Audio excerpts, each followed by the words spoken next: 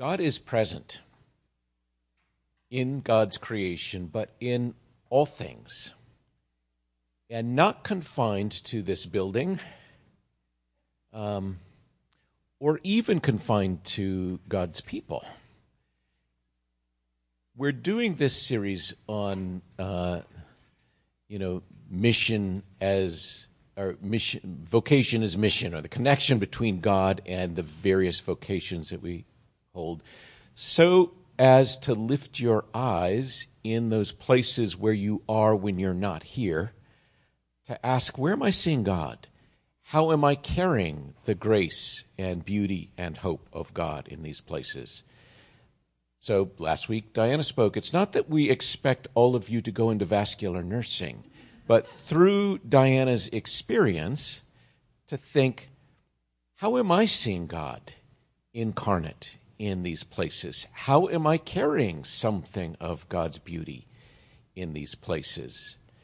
That's why we're doing this. So we're grateful for the variety of people. We've gotten to get a bit of a window on what it's like for them to see God and to carry something of God into those places both. The place that you spend most of your time is not devoid of God. God's already at work. We're hoping through this you begin to see there's where God's at work. Maybe I can come alongside and contribute to what God's doing, or work alongside the Spirit. How is it that I carry something of a witness to God's grace and beauty in these places? So with that frame, I want to invite Kermit Hovey up so that we can see how that's played out in Kermit's life and Kermit's vocation or vocations. What is it that you think you do? Or what is it that you consider as your vocation? Well, I'm going to start with a little story that had not been on the table even as I came in, but after we had our little, check-in and orientation, I chatted briefly with Mike, who has stepped away, but he asked the question, how long have you been born again? And that flashed me back decades. 9 years old, maybe. And I was a precocious child. That doesn't surprise me. Yeah. Musing and wondering about, what am I going to do when I grow up? What's going to happen when I grow up? What's going to happen after I grow up? What's beyond life? And I can remember particularly, and let us grant up front the vagaries of memory and the reconstructive nature by which narrative and story is fulfilled in our minds as we try to figure out where we've been, let alone where we're going. Nevertheless, I have a fairly strong image of being on the floor in the kitchen of my grandmother's house. And I started crying. And one of my uncles, not terribly he actually helpfully did ask, so what's going on, buddy? And I kind of simplified my existential angst into a simple, I'm worried about what I'm going to do when I grow up. Huh. And he said, you're too young to worry about that. Not terribly helpful. But it was within that consciousness that I was drawn to accept Jesus as my Lord and Savior. And in accepting that, embracing the consequent challenge to figure out and do God's will. It's like if I'm following Jesus, I'm following God, and I want to know and I want to do God's will. So in a sense, your uncle provoked the answer, I think my vocation, my job is following God. Essentially. And so when we talk vocation, I very much lean on a root meaning that it's calling. What is the calling? And so, what's the calling of God? And fundamentally and primarily, as that story somewhat illustrates, it has been, what is God's will for my life? What am I to be doing with my time? And I believe, whether it's in prayer, in words heard from others, in words that form in the in that context of prayer, in circumstance and providence, I've been seeking to see and have been blessed with various answers over time as to what God's will is. And I think it's been revealed not just as God has revealed himself, that God has revealed God to me, but as God has helped reveal me to me, to learn what my passions and inclinations and so you see vocation as something that can be very specific to a person, to a person's personality, to the longings that they have. Exactly. And so a good question for us is, what is it that God has called us to? Right. And you seem to intimate that might change. Yes. There are often common themes, but I think there's change, and I think there's a key way in which I think, at the highest level, the most abstract form, it's like the vocation is, what is God calling us to do? Are we listening? And how do we see or perceive that? And in that sense, I think there is a universal vocation for us all. What's God saying now? For my life, for my vocation, for my work, for my job, what have you. And yet, at the same time, there can be an incarnational precision of focus that emerges over time, that the call moves from this general to here, now. If not me, who? If not this, what? If not now, when? To steal the words of some rabbi. So we'll get to, and I'm anxious to get to, your story arc of how God's call to follow God has expressed itself, especially as an adult. Right now, how would you describe God's vocational calling to you? And for that, just stripping away any backstory, I would put it in the words of a mission statement I developed in the context of a group I've been part of for some years now. I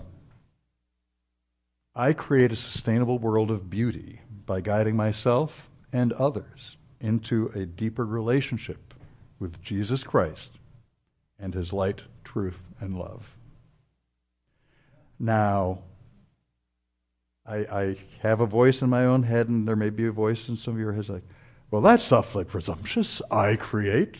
God creates. And yet we are co-creators, in my understanding. And so to state something as boldly and aspirationally as that is within our purview as agents, co-regents, ambassadors of the King and of the kingdom. Okay. This is off the script of what we've talked about. Truly extemporaneous, unscripted, raw and real, here live. I started unscripted, but anyways, go ahead. Well, what's that look like? What do you do? What did you do last week? Practically speaking, okay. What does it look like to do what you just said? Well, this can become a little complicated because last week is a far from representative week. I'm trying to think how to go with this. I'll give it both. I'll give you both. Yeah, I want to contextualize. Exemplary. I am in a season post death of my father, and For the past decade, easily, I have been focused on advancing the cause of caring for creation and addressing the climate crisis for the sake of creating a sustainable world of beauty, and doing that by identifying and sharing the truth and the light and the love of Christ, which all truth is God's truth. And so this gives me an expansive mandate. Expansive, let me tell you. And sometimes it's like you're slapped in the face. No, it's when you hit these truths. And so, the past week, it's like I've announced to all of my comrades in arms, my dad has died. I am now a grieving son and eldest in my family. Not just sibling order, but eldest in my family. And I can't be counted. Don't expect that I'm going to be doing any of this direct work that I have poured so much of my life and energy into for the past decade, because grief, because I'm the executor and I'm the trustee, and so so vocationally, I mean, God's call on my life now is to be the eldest in my family and to try to shepherd. I officiated at the funeral. I,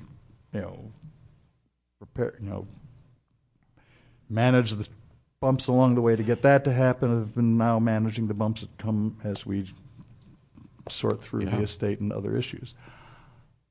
So that's what's happening like last week, and that's like phone calls and email and there's reading like practical, real-world implications to being the eldest and executing the estate and other things. And so the call is, if not this, what? If not now, when? If not, anyways. Exactly. And particularly that because my dad named me in the will and named me in the trust. So, there I am. But before that, I was. Let's go to the cusp of the transition. That Saturday morning, September 10th, I was preparing to wake up, get dressed, hop on my bike, and bike to the Faith Community Engagement Team meeting, which I was going to be leading as the leader of that group, which is part of the Citizens Climate Lobby Madison chapter. Then I was going to be attending the Citizens Climate Lobby chapter meeting, and I think I had an announcement or something I might have been going to make about some outreach we were organizing as part of the Faith Community Engagement Team. And the Faith Community Engagement Team is trying to connect churches, faith communities, with the imperative of caring for creation as it relates to the climate. And instead of my alarm waking me up, my wife woke me up, kind of like with I have some news. Your father's passed away.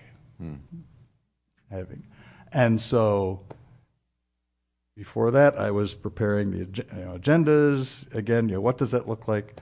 It looks really boring. I mean, that's the thing. Take your kid to work day. It's like, watch dad sit. Bore your kid at work day. Exactly.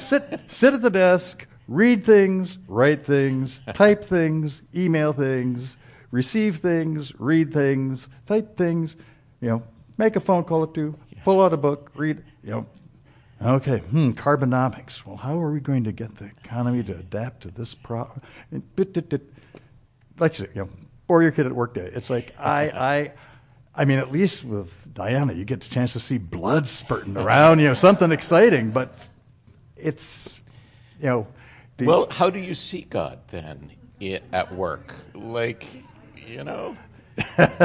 How is God present, or how are you encountering or seeing God in your vocation, in your job?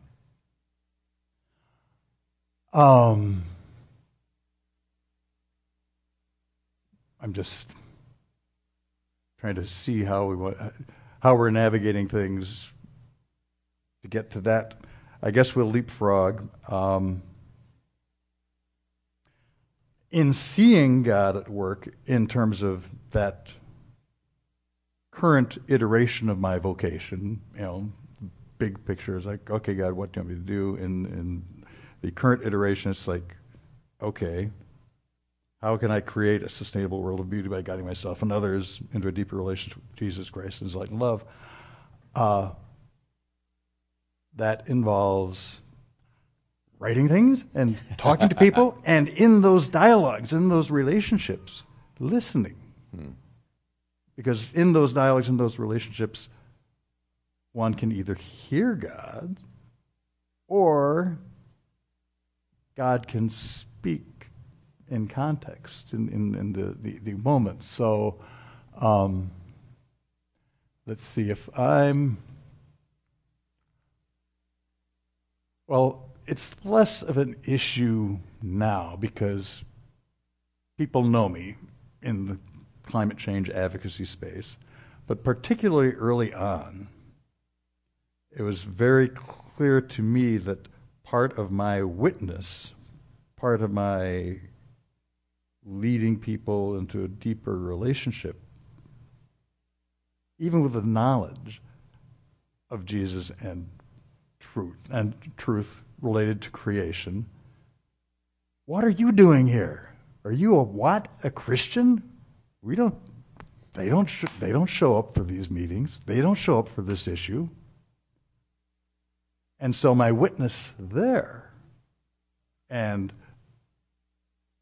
what I recognize as God's will and God's opportunity for me there, was to shatter the stereotype and shatter the lie that God doesn't care, and that His people don't care.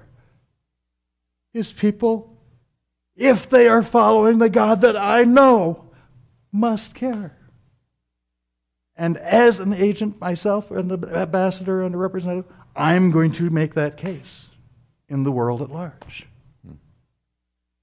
That God cares. Yeah, it's part of bearing witness to the resurrection, the renewal of all things, the call to be caretakers. And in that particular circle, the name Jesus Christ might be spoken, but maybe in a different way than you would bring that name into that community. And here's another dimension, and here's part of, I think, the blessing and the challenge and the will of God is to shatter our own stereotypes.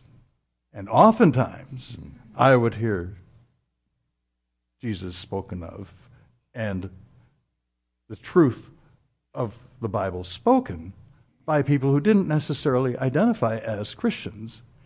And they were scratching their heads wondering, why aren't... This is the truth, that God cares, that God loves, that we are to love one another. I mean, they knew it in many cases. And their puzzlement was, why aren't we being swamped with Christians concerned about this? It's from your scripture in the Hebrew scriptures that we have this understanding of the sacredness of... Exactly. Right. And I'm sure you could talk also about like how you're seeing God present in your journey with your dad's passing and stuff like that. But I want to get to how you... Oh, go ahead. I think there's a part two that okay. We may circle back, catch it, but I don't want it to get lost, and that is as far as, there's the witness that I have to the world at large and to the environmental community, the climate crisis community, in my current vocation. And there's also, I believe, the witness I have to the church and to other Christians regarding the same. So I represent the truth of God cares, and we are indeed to love, and in loving we are to take care of our common home, which everybody relies on. And to the church, this too is part of our call of discipleship. This is part of God's call on our lives, to care for and to nurture and to protect and to serve the creation that we have been blessed with, and blessed with the mandate, the original commission, as we like to talk about it. At least you and I like to talk about it. And so that's another context of witness and of work that is congruent with my understanding of God's will and my vocation. Yeah, in the present time. Interesting to think about how each of us in our different spaces bring a sense of witness into those spaces, but also from that into the church. There may be other places that you work that you have a particular eye seeing God work and needing to bear witness to the church, as well as bear witness to the community that you're in, as well as receive the witness from those places as you're. Right. So anyway, thank you. Yes. How'd you get here? Like, what's the story arc of your career? Like, you went to school in environmental studies, right? No. So, just the framing statement I'll offer before I plunge into answering that and following the through line such as it is. God draws straight with crooked lines. And I've long attributed that to an elder statesman of the faith in my home church of years ago, Reba Place Church in Evanston. And ironically, just to acknowledge, again, the vagaries of memory and reconstruction. Sometime before he passed away, but years after I'd heard that from him, he said, "Did I say that?" Humility. It must have been humility. Yes. At any rate, yes. I, as I look back over my life, if you round a little bit here and there, it seems like there have been decadal rhythms. It's kind of like, so like the one critical decade was pre-work. It's like, teenage years through college, right? I'm learning. I like science and I like engineering. I like writing and I like communicating. And I graduate with a Bachelor of Science in Electrical Engineering. That was a time that when I graduated that is actually surprisingly similar to this current couple of years or epoch. It's like inflation is in double digits. Talk of nuclear war and annihilation is consuming a lot of energy and concern. The economic scene is unstable. The political scene is unstable. And so here we are again. But anyways, at that time, how I incarnated was, okay, I got to get a job now. I've graduated, and I did what people usually do, and resumes and job applications. It was all paper back then. I don't know if people are used. Were there fax machines? There were still there were primitive drum fax machines. Even they were really exciting to work with, but part of what I was doing still was, okay, how can I connect this to my sense of purpose, sense of call, and whatever so like I interviewed with Commonwealth Edison, which is a big utility in Illinois, and I'm going, okay, yeah, if we can do this right, we can eliminate our reliance on fossil fuels, and we can save energy if we use electricity and generate. I was kind of like constructing this vision for what I might be able to be part of. And that job didn't work out, but I ended up landing at a company called initially Powers. They went through a number of mergers, which I survived for years, each transition while lightning struck one side or the other as far as people staying on board. And that company made computerized building automation and energy management systems. What was the benefit of that? If we manage energy efficiently, we use less energy. If we use less energy, we rely less on imported fossil fuel. We pollute less. This is something I can envision being part of, and so I was for close to 10 years. Sat at a desk, wrote email, or maybe not emails. Wrote letters. Yes. Then, yeah, not so much the emails. Type letters. Red letters. Right. You submitted handwritten documents to secretaries who would type them. Send them out. Right. Yes. And or answered the phone and said, okay, have you tried plugging it in? It works now. Okay, thank you. Okay, next. Okay, we need to get into a service manual. Basic, right. It was the same pile of things. In some circles, the generic category is symbolic manipulators. My dad was a real thing manipulator. I was a symbolic manipulator. Words and ideas all the time. Do this, and yay, it works. How long was that job? And again, it was about 10 years. And as much as I was grounding a sense of satisfaction in that job with the way I saw that connecting with my overarching, the environmental thread that I see that has kind of flowed through my life, it got frustrating at some point. Not that pay is, as you may know from my story that you already have heard, is a total deal breaker. At the same time, they stopped giving out raises quite as generously as they were. And that coincided, ironically, with the fact that we had our first child. And that coincided with my recalling,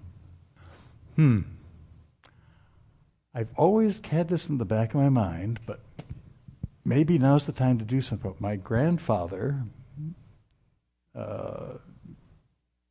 approached me once when I was maybe 12 years old. Again, details not clear. And said, Kermit, during my quiet time today, I felt God telling me that I should tell you that you're supposed to go into the ministry. Being a dutiful 12-year-old, I'm going, but it lodged. And so, after about 10 years in industry, having a child and going, as much work as this baby is, if we're having any more children, this is not going to get easier if this is indeed part of God's will for my life, that I've been kind of fulfilling on the side as a volunteer here and a volunteer there, and stepping up for church leadership roles and trying to live a simple lifestyle and all that good stuff. So there was a rather involved discernment process that leaned on a number of wise people from Ruby Place Church. There are a few of us who have roots there. And that discernment, despite a number of rather challenging fleeces, led to my stepping, I sometimes call it a quantum leap from engineering and industry to seminary. And so I'm not getting paid enough as an engineer. I'll become a pastor. Well, it's basically it's like, well, if I'm not going to get paid, I may as well do something where I'm not going to expect to get paid. More Exactly. aligned. I mean, no, I hear the apparent irony, but there actually was an impetus attached to it. Well, if I'm not going to get paid, may as well do something that, that's par for the course, rather than. And so you're in your 30s now? Yeah, roughly. Yep. And I'll just one of the fleeces was, we're going to get a call, an invitation / call, but. And I heard it also, but again in different ways. My wife had a very specific prayer time encounter. Boom, you wait for an invitation. And for me, I had an encounter at a church conference that leadership from River Place Church was going to, and I insinuated my way into it and met a pastor who was involved with a church in Madison. And it's like, he said, yeah. Anyways, so between those two experiences, a very, very verbatim one and a more inductive one, he said, okay. And how many hours did you say we had? No, I'll abridge it just to say, and the rest is history in terms of our meeting the Seabergs and coming up to and setting our sights for Madison, and the Ewings and the Ferdyherts for totally separate reasons, finding themselves drawn to Madison and are going, hey, well, if you're going for that reason, you're going for that reason, and we're kind of thinking maybe church planting or church connection, church ministry. Let's start meeting and talking together. But that's a book for another day. I love a number of things out of that story. First of all, the idea of discernment. Even when you're in, sweet spot and thinking God calls us sometimes out of those places and into new places, and does so in communities. So Diana and others sort of are part of this story of, I think it's time to move. There's a restlessness maybe involved, and then some words. So being on the lookout for those moments where there's a radical shift. And it brought you here. One of the other things that's you didn't mention, you came here with church planting in mind, and I love how, well, God's already got people meeting and loving and serving, maybe not starting something new, but joining and bringing a kind of renewal. Right. And the mustard seed community did bring a kind of renewal to this body. Yes. That's a whole, we could go there. That's a lot. But yes, exactly. That's true. It was like, okay, God, if the new thing we're planting is going to be planted by virtue of splicing rather than just starting from something totally separate, okay. And that was part of the discernment of the journey that I think we were on. Okay, God, what is your will for us in this time and in this place? And it did indeed prove out as best we could discern then, and hopefully it has been borne out in the fruits of that to exactly so you be part of. Seminary, that was a season, relocating your family, joining with others in order to bring renewal to a city and partnering with a church. How long was that season? And that was roughly a decade worth. And in the midst of that season was an assortment of things. So it's like I didn't totally leave that engineering stuff behind. I got a job through John Hunt, who was a member of the church back in those years, at the Forest Products Lab. And so I was doing research engineering. And so on Sundays I would spend time occasionally in the pulpit preaching here actually it was there down the street, and maybe it was still here. It was also here. And, as I like to joke around with the Forest Products Lab, I would be in the pulp pit there as well, making recycled dad paper jokes. products and making Recycled dad jokes. So a bivocational role, that is, and that was like a so season this for pays the bivocation. bills, and it's a certain period Yes. of time, and Exactly. that Exactly. allows me to be free to serve Exactly. without pay. Exactly.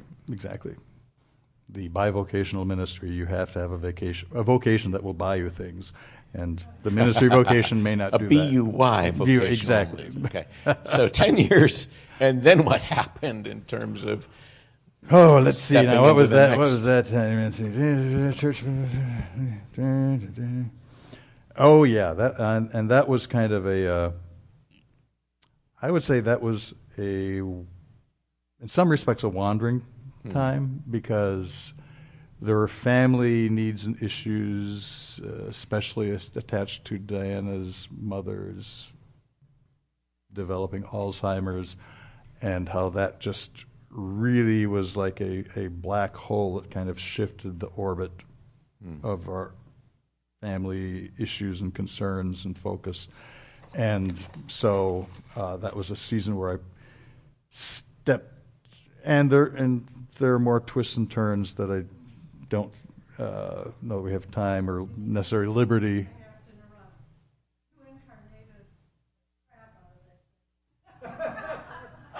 Okay. So Diana Okay. is, for those who aren't hearing, Right. you know, as Kermit's talking about this season of wandering, Diana's talking about Kermit's availability and carrying the presence into a very difficult situation as her mom had developed Alzheimer's, and for Kermit it felt a little wandering. For Diana it was like, you are the person at this time to bring Christ into this situation. Yeah. And I like that, because I think all of us face these seasons of drifting, or it feels a little bit like I'm anchorless. And the qualification, it's not total, it wasn't like aimlessness, it was like in regards to a sense of vocational fulfillment along the more traditional lines that even the church ministry thing did or the engineering did. It was not there. But in terms of vocation and ministry, in the home and in the family and in that context, it was, it was, like you say, it wasn't wandering, though it could feel that way at times. Right. But it's only relative to the relative stability that you and focus one has when you're more directly involved and not responding to a consuming crisis. Yeah. Which is lasting years. What we're getting to here is this season of you not getting paid for what you do. And I suppose during that transition, well, both transitions into seminary and then this one into what you currently do, there is a different kind, there was back then, there's less so today, a pressure on guys as like breadwinner, and this idea of partnership and thinking differently about the role of income in a sort of traditional marriage or couple. Like, that had to be part of that journey as well. Like, okay, I'm not, I'll do bivocational stuff that will provide some. Now you're in a situation or season where, like, you're not the primary breadwinner in your home. Right. And, and for me, perhaps sometimes to Diana's appreciation of my incarnating Christ in our life together, and perhaps sometimes to her frustration, I've always viewed my paid jobs as dealing with God as my boss. And so if I have the job, it's because God wants me there, and if I don't have the job, and if I don't have the paycheck, it's because God has something else in mind. And so, given that framing, I was somewhat protected or had set up a boundary against the stereotypical cultural context that we used to be in more so than today, but still there are echoes of it, and in some sectors there's very strong vibrations, not just echoes, of the guy is a breadwinner and the guy has to be making a lot of money, and the value, your value is determined by how much money you make. It's like that was something that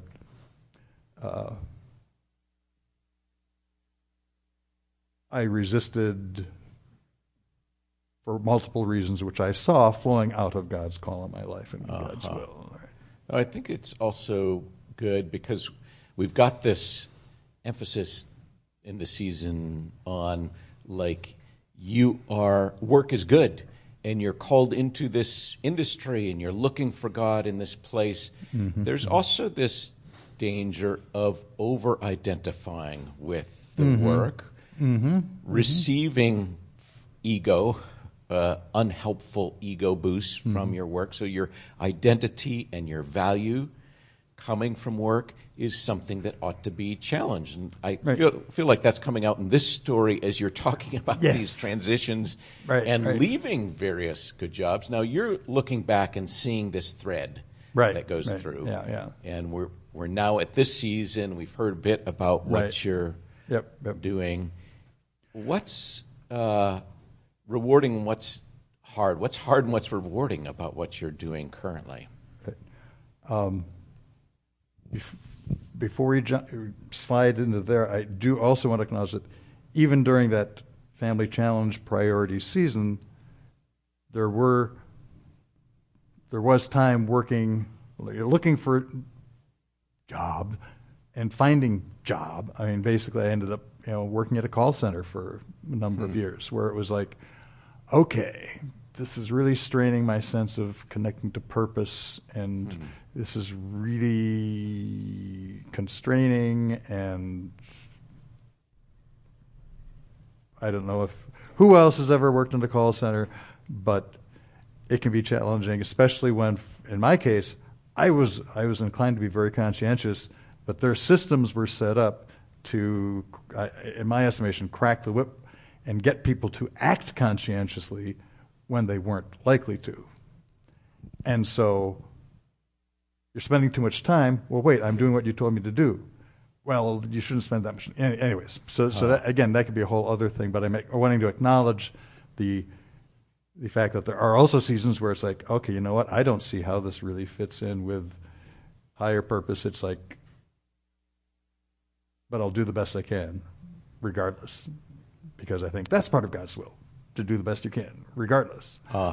And the need for another income stream, just to live simply. We've talked about that. It isn't about building bigger barns. It's like, I got to get a job. I'm going to apply. And it's not necessarily related to my sense of core calling. Maybe I'll find something of my core calling to follow God. Oh, yeah, this is following God. Exactly. So, I'm sorry, you were prompting with what's hard and what's rewarding about your current vocation. Okay, yeah.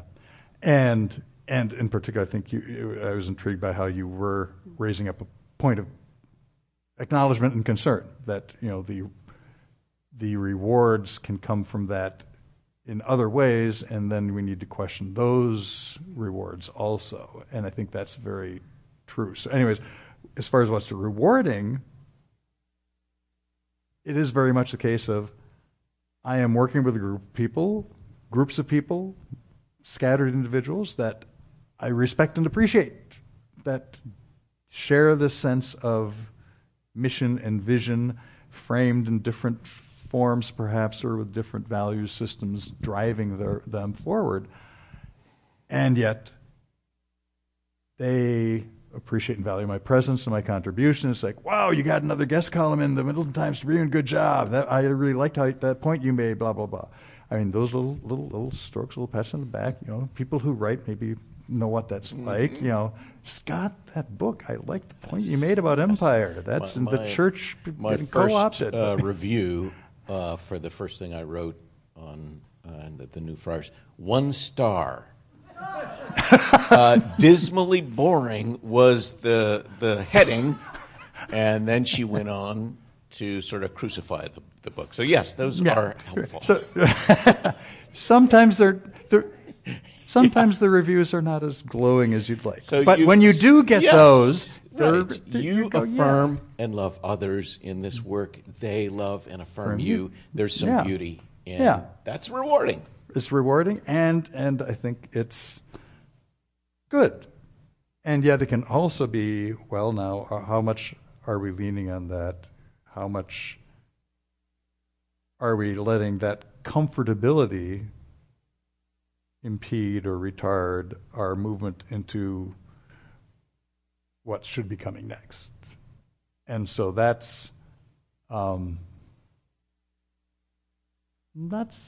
I guess in a way it's something that's hard about, because I guess one hard thing is recognizing that I've probably allowed myself to be spread too thin.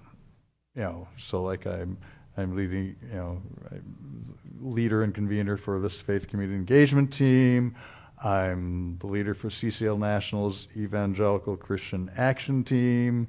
I'm one of the founding leaders of the Wisconsin Creation Care Ambassadors, et cetera, and there's always more to do, and there's always more I wish I do, and always more ideas where if I wish I and so it's probably universal frustration and challenge. The to-do list continues to grow, even as the done list just doesn't seem to And keep I up. get the impression, well, I don't know if I get the impression. I know with me, it's a lifelong. So it's not just that in this season you're feeling like but it's like I say yes too easily and no too infrequently, and need to think a little bit about some of that comes out of ego or other places that like you need to be.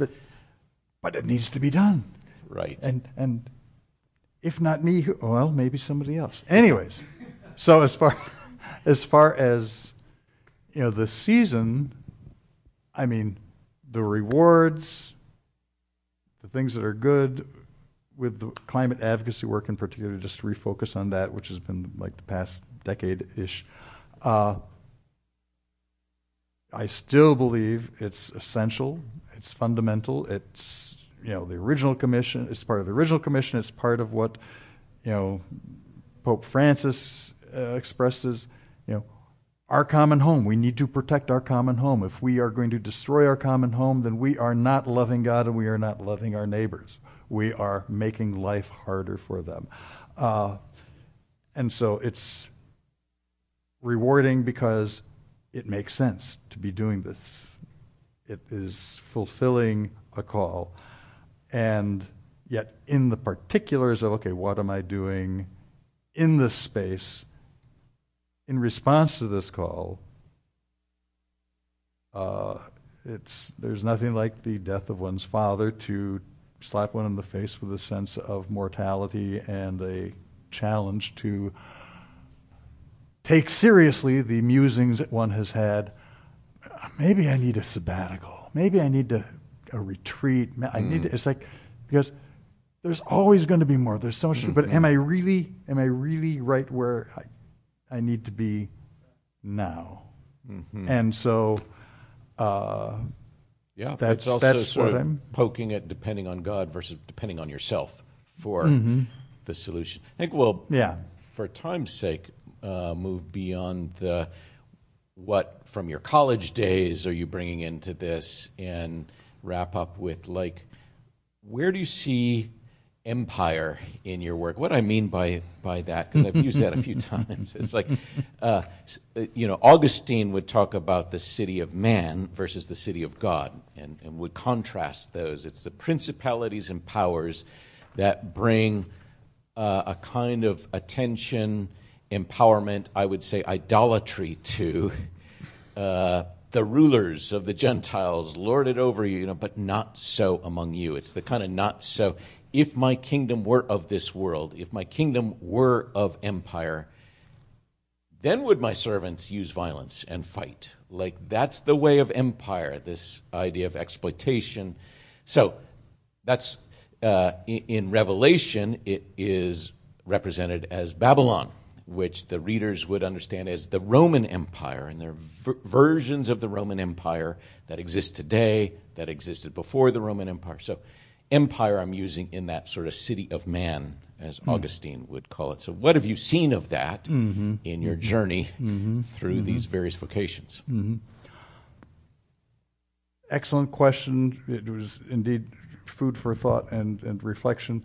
I'm going to inject one brief point that I want to acknowledge as it relates to even any kind of storytelling that involves biography or autobiography, and in a way kind of offer an apology to anybody who's going, well, wait, I was part of that story. Why didn't I get figured in?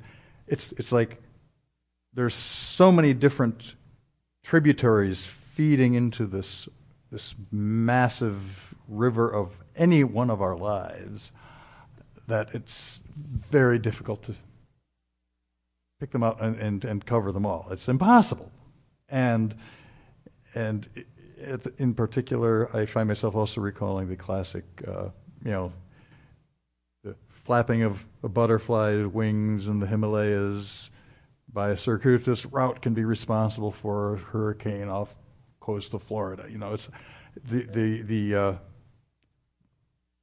way in which even small things loom large when one sees the impact, and yet they may not be appreciated at the time, or they may not even be recalled in the moment of storytelling. So my apologies. And because actually pretty much all of you have had roles, either support morally, support spiritually, support financially at one time or another, and without that, this story wouldn't have happened. But as to empire,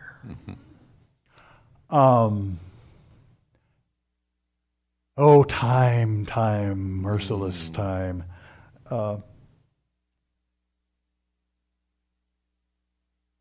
It's always been a challenge insofar as I have had this priority placed on God's will. I'm working for God. And so, in any given situation, sometimes it feels like there's a lot of lead time to reflect and consider and say, okay, what does this mean? How do I stand here against this issue or this problem? And sometimes it's like you're hurtling down a train track a la Indiana Jones, and there's a switch coming up, and you got to decide right in the instant, am I going to hit that switch and go that way, or am I going to go that way? And so one illustration of confronting empire was while I was an engineer working in industry, and some of you may recall the overt apartheid era of South Africa. And there was a burgeoning movement of boycotting South Africa to apply pressure to have apartheid brought to an end. And I'm in this meeting where we're talking with the international department, and I'm representing the field. I'm one of the representatives, the field support team. And we were wanting you to help with our South African initiative. And I'm going, oh, crap.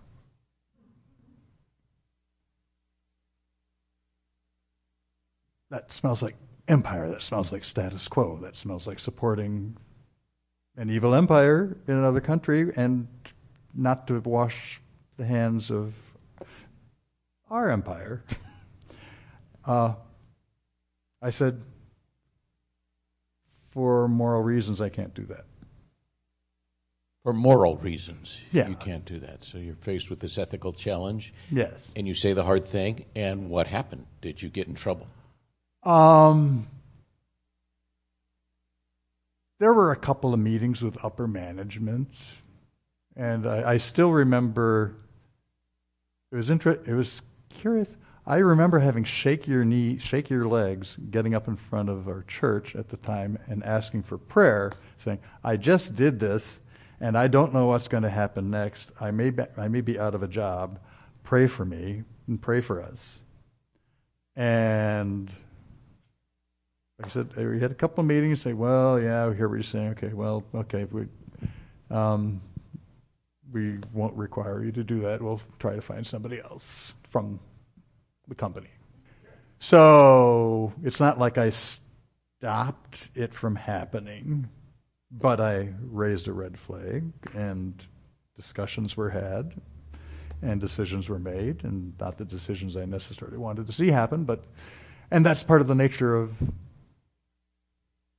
trying to bear witness in the context of Empire. No, that's Empire is all-encompassing, right? In many respects. And then I quit. Well, wait, who's going to be a voice in the next situation? And maybe you trigger a set of thinking. And so it's hard to, make ethical stands in our various places when those things feel like our faith dictates we respond a certain way that will be looked poorly upon or give us a bad reputation or whatever.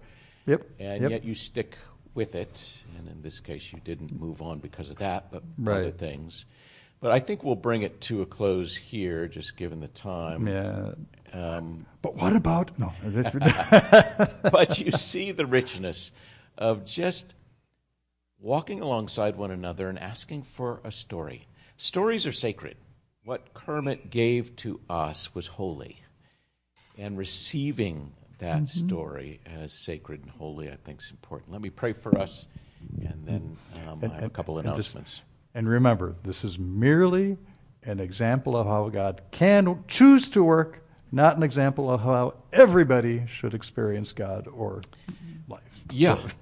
Another set of stories that would be interesting with all the people we've brought up here is how have you failed to bring something of your true self or the kingdom into these places? And we would all have just as many stories to tell in those places of failure. So, Lord, we give to you our imperfect journeys. We receive from Kermit Diana's former pastor that you like to draw straight lines with crooked. You draw straight with crooked lines. There we go. And would you take the crooked lines of our life and our journeys into jobs and vocations, paid and unpaid, and make something beautiful. In Jesus' name, amen. Amen. Thank you, Kermit. Thank you.